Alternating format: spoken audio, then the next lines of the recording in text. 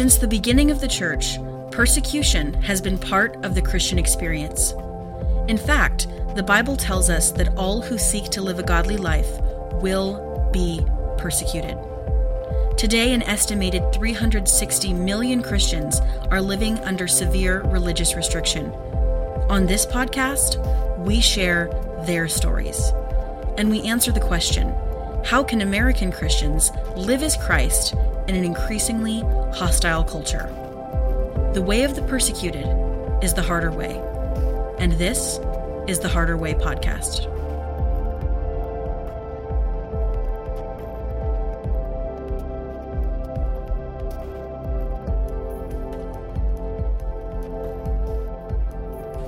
Well, hello everyone. I'm still Scott. And I'm still Maddie, and welcome back to the Harder Way podcast. In today's episode, we want to talk about what happens when you're choosing to live the harder way and things just seem to get a whole lot harder in your life. Like when God says drive down the road and then the wheels fall off your car. Yes, I think that's a pretty accurate description of what we're going to talk about today. You know, I got an email just the other day from a friend who is, this guy is a servant of God. He's invested his time, his talent, and his treasures in the kingdom, and specifically in the persecuted church. And he felt like God told him to move, and I believe he did. And it has just not been a pleasant experience. He's been sick. He's like experiencing one of the plagues right now. You know, he's got boils on his body. Goodness, brother, suffering. And I was thinking about this because this kind of mirrors my journey. I was gonna say when you were speaking about your friend, I was gonna say, sounds a little bit familiar.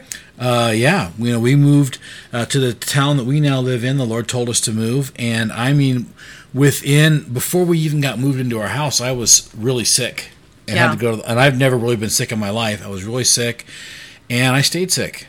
I was for long time. And it was one thing after another. It was and it was at one point I actually burned my feet, 2nd and 3rd degree burns in the bottoms of my feet, right after I had just been declared healed from one injury. And it was weird stuff. Even once I got rhabdomyolysis, I had a reaction to a medication, and I got rhabdomyolysis and almost died. Almost died from that. And then I got COVID on a mission trip. When the original COVID, when it very first came out, I was on a mission field, and then got it again. I like how you say when it first came out, like it's a, Well, COVID viruses. When it first came out, when it was first in fashion to have COVID, I was doing it first. When the first big popular version, because COVID's variants of viruses have been around for a long time. Yeah. Right, coronaviruses.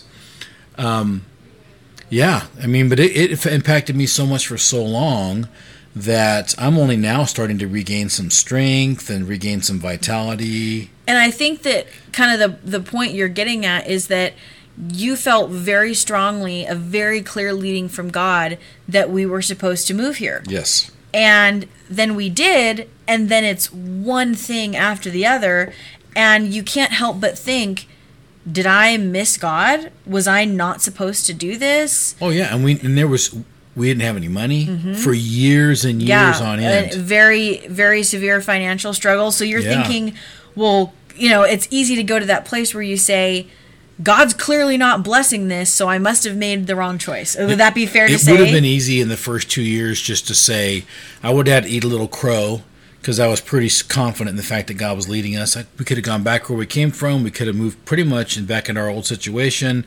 Yeah, gotten pretty clicked back into everything normal. Income popped right back up, and I had a good reputation there, and had opportunities there. And it. And I think sometimes it was tempting to do that when you're going through those difficult times. You feel like God tells you to do something, and then things get so crazy.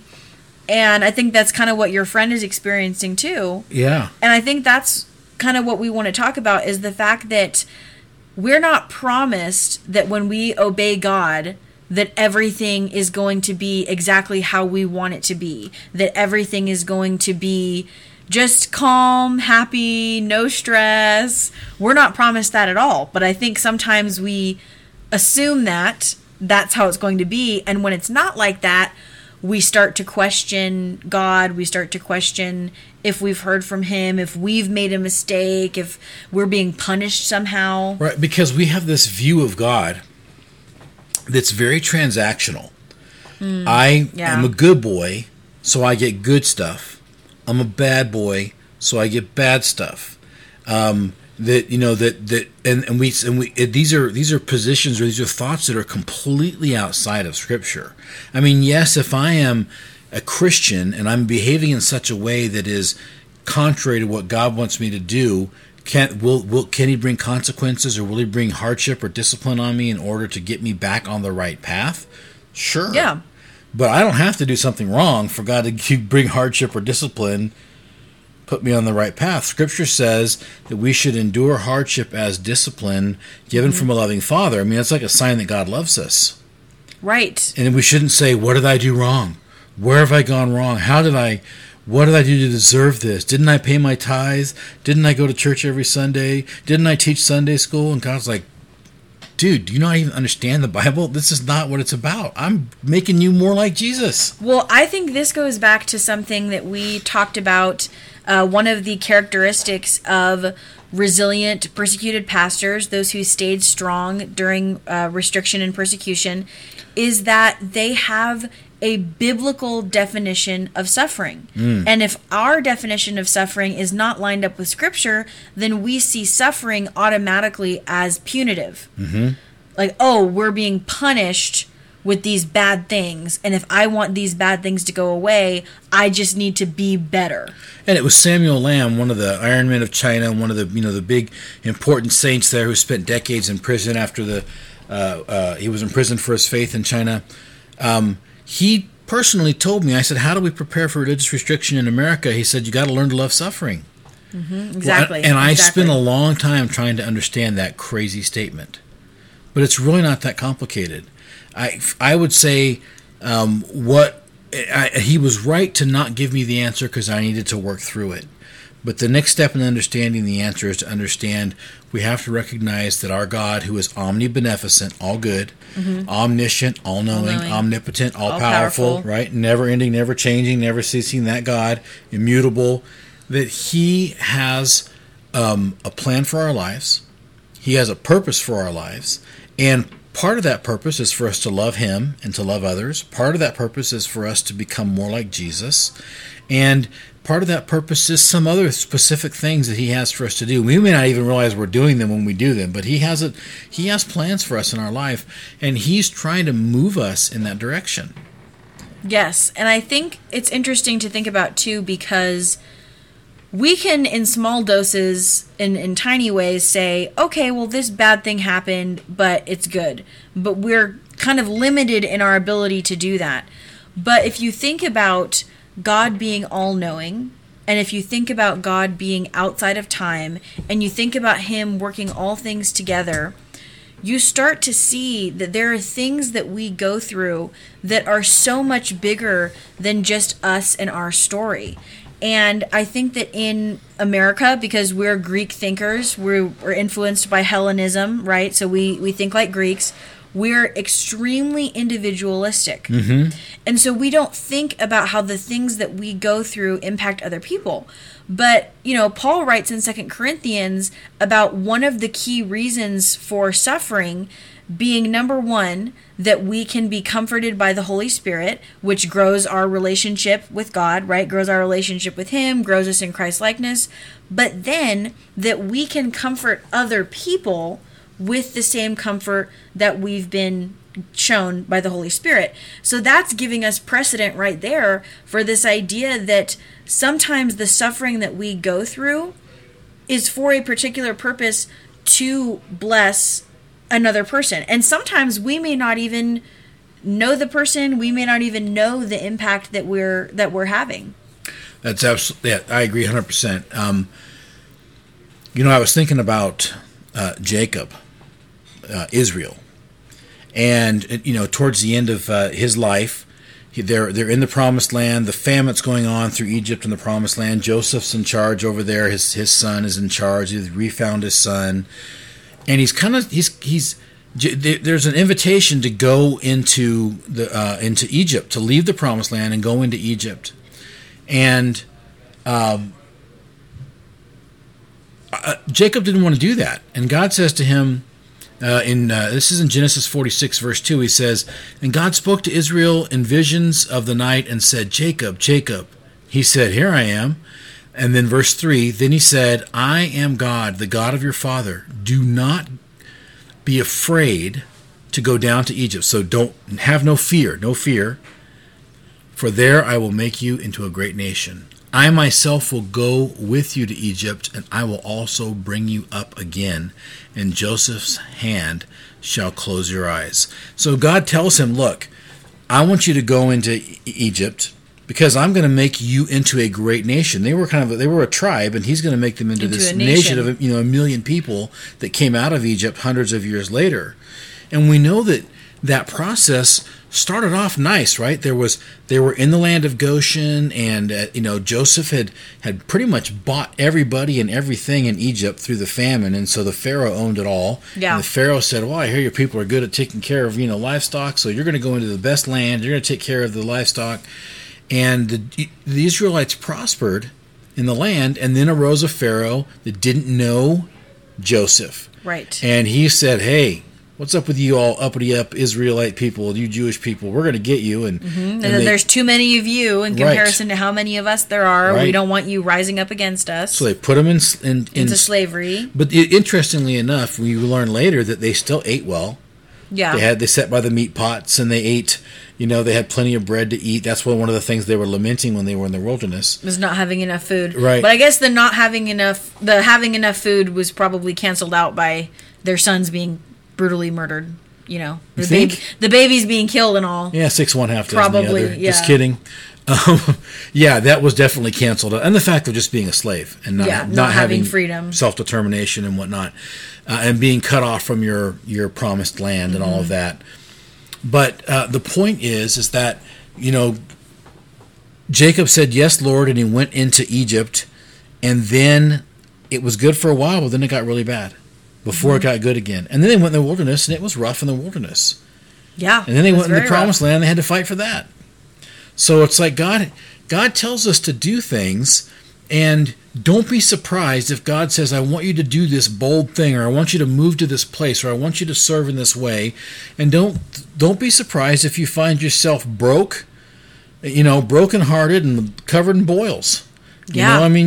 Truly. Don't be surprised by that, because that's probably more likely than not.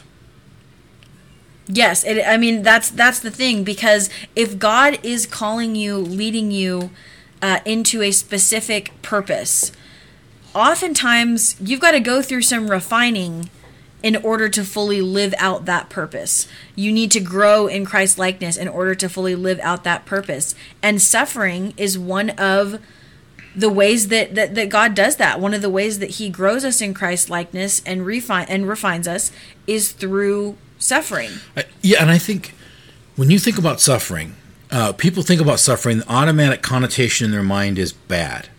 Okay? Yes, that's our American concept, right? Now, Western I went in the Army many decades ago, and when I went in the Army, this may shock you, Maddie, but the drill sergeants weren't nice to us.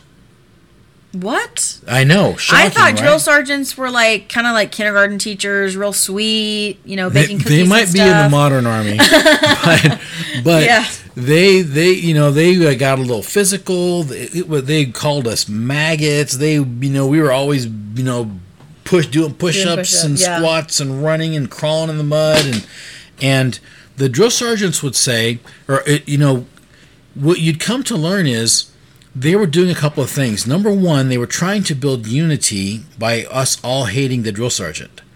Right? They united us in our hatred. They also were trying to train us to be soldiers. Because let me ask you this. You go into the military, and you're going to be a soldier, and then they say to you, "Well, we're not going to train you. We're just going to send you out with a gun." You're going to be hopelessly lost, probably most likely get yourself killed, kill someone who's not supposed to be being killed. Well, I think about my good friend Gabe, who stormed the beaches at Omaha, second wave of Omaha Beach in World War II. and he's gone to be with Jesus now. But he was my barber for a long time and a good friend. And he told me that towards the end of World War II, they were cranking soldiers out so fast that they were only giving them 4 weeks of soldier training and then sending them to the European theater. He said they were so poorly trained we didn't even bother to learn their names because they would die so fast. Oh. So when you don't go through suffering in your training, the person training you is doing more of an act of hatred than an act of love.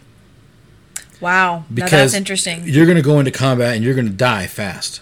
And so our Heavenly Father who loves us disciplines us, which is oftentimes in the form of results in suffering in some way. Because it drives us to our knees. Mm-hmm. It draws us nearer to Him. It causes us to grow in our trust in His providence, which is one of those characteristics. It forces us to choose the harder way, the way of faith, because we're stuck on it. We don't get to decide. Is this the harder way? It's like, I don't know, but God, how am I going to live through this pain? I don't know, but God knows. How am I going to pay these bills? I don't know, but God knows. How are you ever going to know that moving here or doing this was the right thing? I don't know, but God knows. It places you in those 7 words of faith constantly, right? And so I don't know. I look at it and I think I've learned to love suffering. Yeah. Persecuted pastors tell me we've learned to love suffering. We hate it, but we love it. We've learned to love it. Because when suffering comes, we know God is doing something, and we know that we're going to see the church grow and mature soon.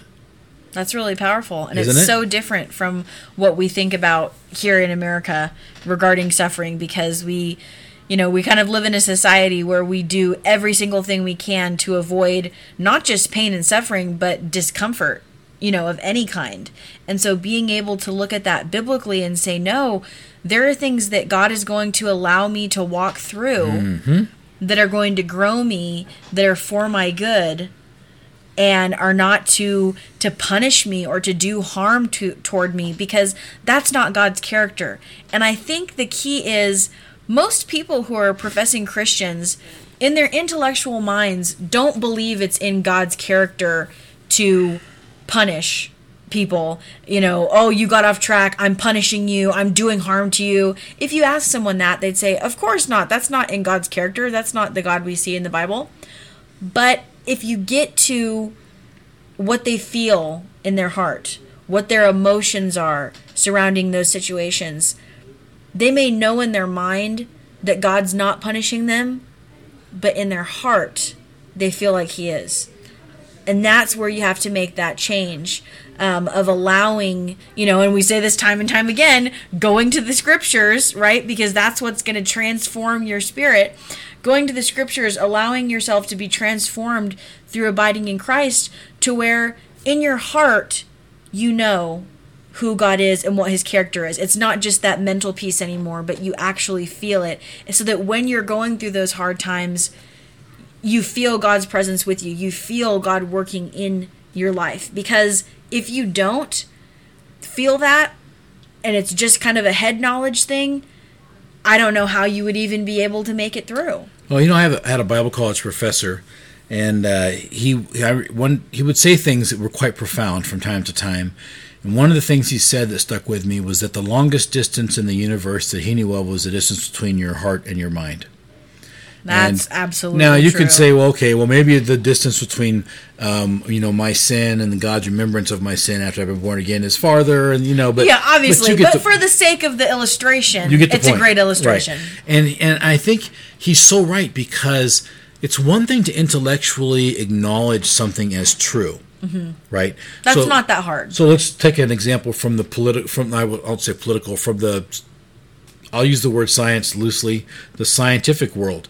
The Earth is getting so hot that in the next 7 years, all the coasts are going to be underwater, and we're not going to have, it's going to be terrible for the whole world.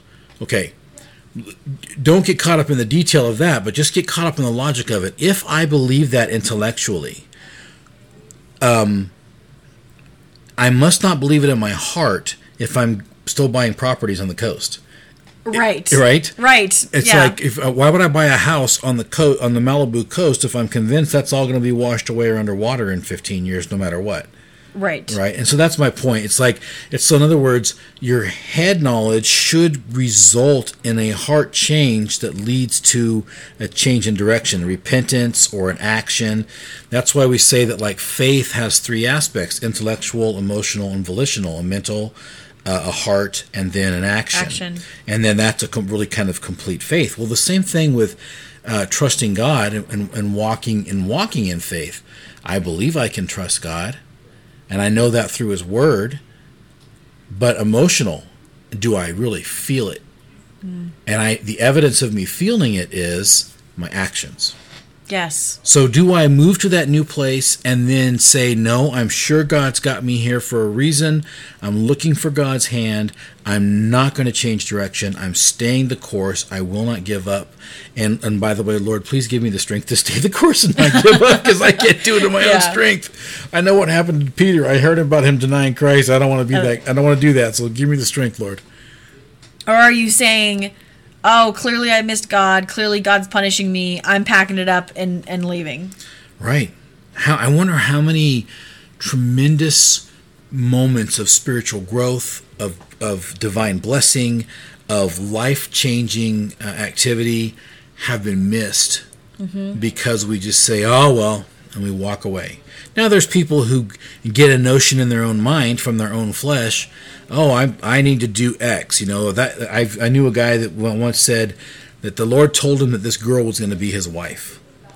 And I was like, that had to be a miracle, bro, because between your age difference and the fact that she's got a face for the movies and you got a face for radio, I'm like, brother, and you don't have a good personality. I mean, there was just no way this girl was ever going to be with him. And it was just kind of a crazy thing. I think... And to be clear, they did not end up together because that guy did not hear the Lord. No. He did not. That was just his own mind. Thank you for rounding that out, because I was already on to the next thought, which was one of the ways you can test if you feel like God is leading you to do something or make a big move or something like that. Is it self-serving?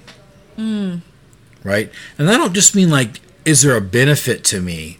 But I mean, is it really self-serving? Like, is this just like all going to do good for me? And you can rationalize those kinds of things. So beware, you may need to change direction. But it's because you chose something that was self-serving. You weren't really hearing God. You were hearing yourself. Right. Yeah, and so that's challenging as well. But providence, trusting in God's provision, is such a necessary part of walking the harder way. And it's one of the characteristics we see in successful, resilient, persecuted pastors. When I say success, I mean by being resilient, staying in the faith, keeping doing those their gospel. Those who haven't fallen away. Right, those doing who their haven't Christian gone work. crypto, anything like that. Yeah, and that is, it's just so essential for us. And God's giving us those opportunities, even in our privileged world in America. He's giving us those opportunities if we'll choose to take them, to make the bold move, to take the big leap of faith, to at His leading, not at our own leading. That's key. And then when things get really, really, really not good, ugly, hairy, messy, difficult, challenging, staying the course, using the 7 words of faith, trusting God for the outcome, trusting in His providence. Man, I have to tell you, we have been through a hard road the last, probably 6 of the last 8 years. Yeah. And I wouldn't change a thing. Which is, kind of, that just shows you that power of perspective, right? That even just a little bit out, you can look back and say, wow, this was for my good. And so imagine how much infinitely greater, the perspective of God, knowing everything and being outside of time, being aware of all the possibilities, of Him knowing the positives that will come out of our difficult situations. And if we can trust that it is always in God's character to work for our best interests, and that He knows far more than we do, that His ways are higher than our ways, His thoughts higher than our thoughts, then we can trust that no matter what we go through, that God's with us and that we're going to be okay. Thank you for listening to the Harder Way podcast. If you were encouraged by this episode, please consider sharing it with a friend or leaving us a review. To be the first to know when we publish new episodes, subscribe to the Harder Way podcast on your favorite platform. Until next time, remember the words of Christ. Blessed are those who are persecuted for righteousness' sake, for theirs is the kingdom of heaven.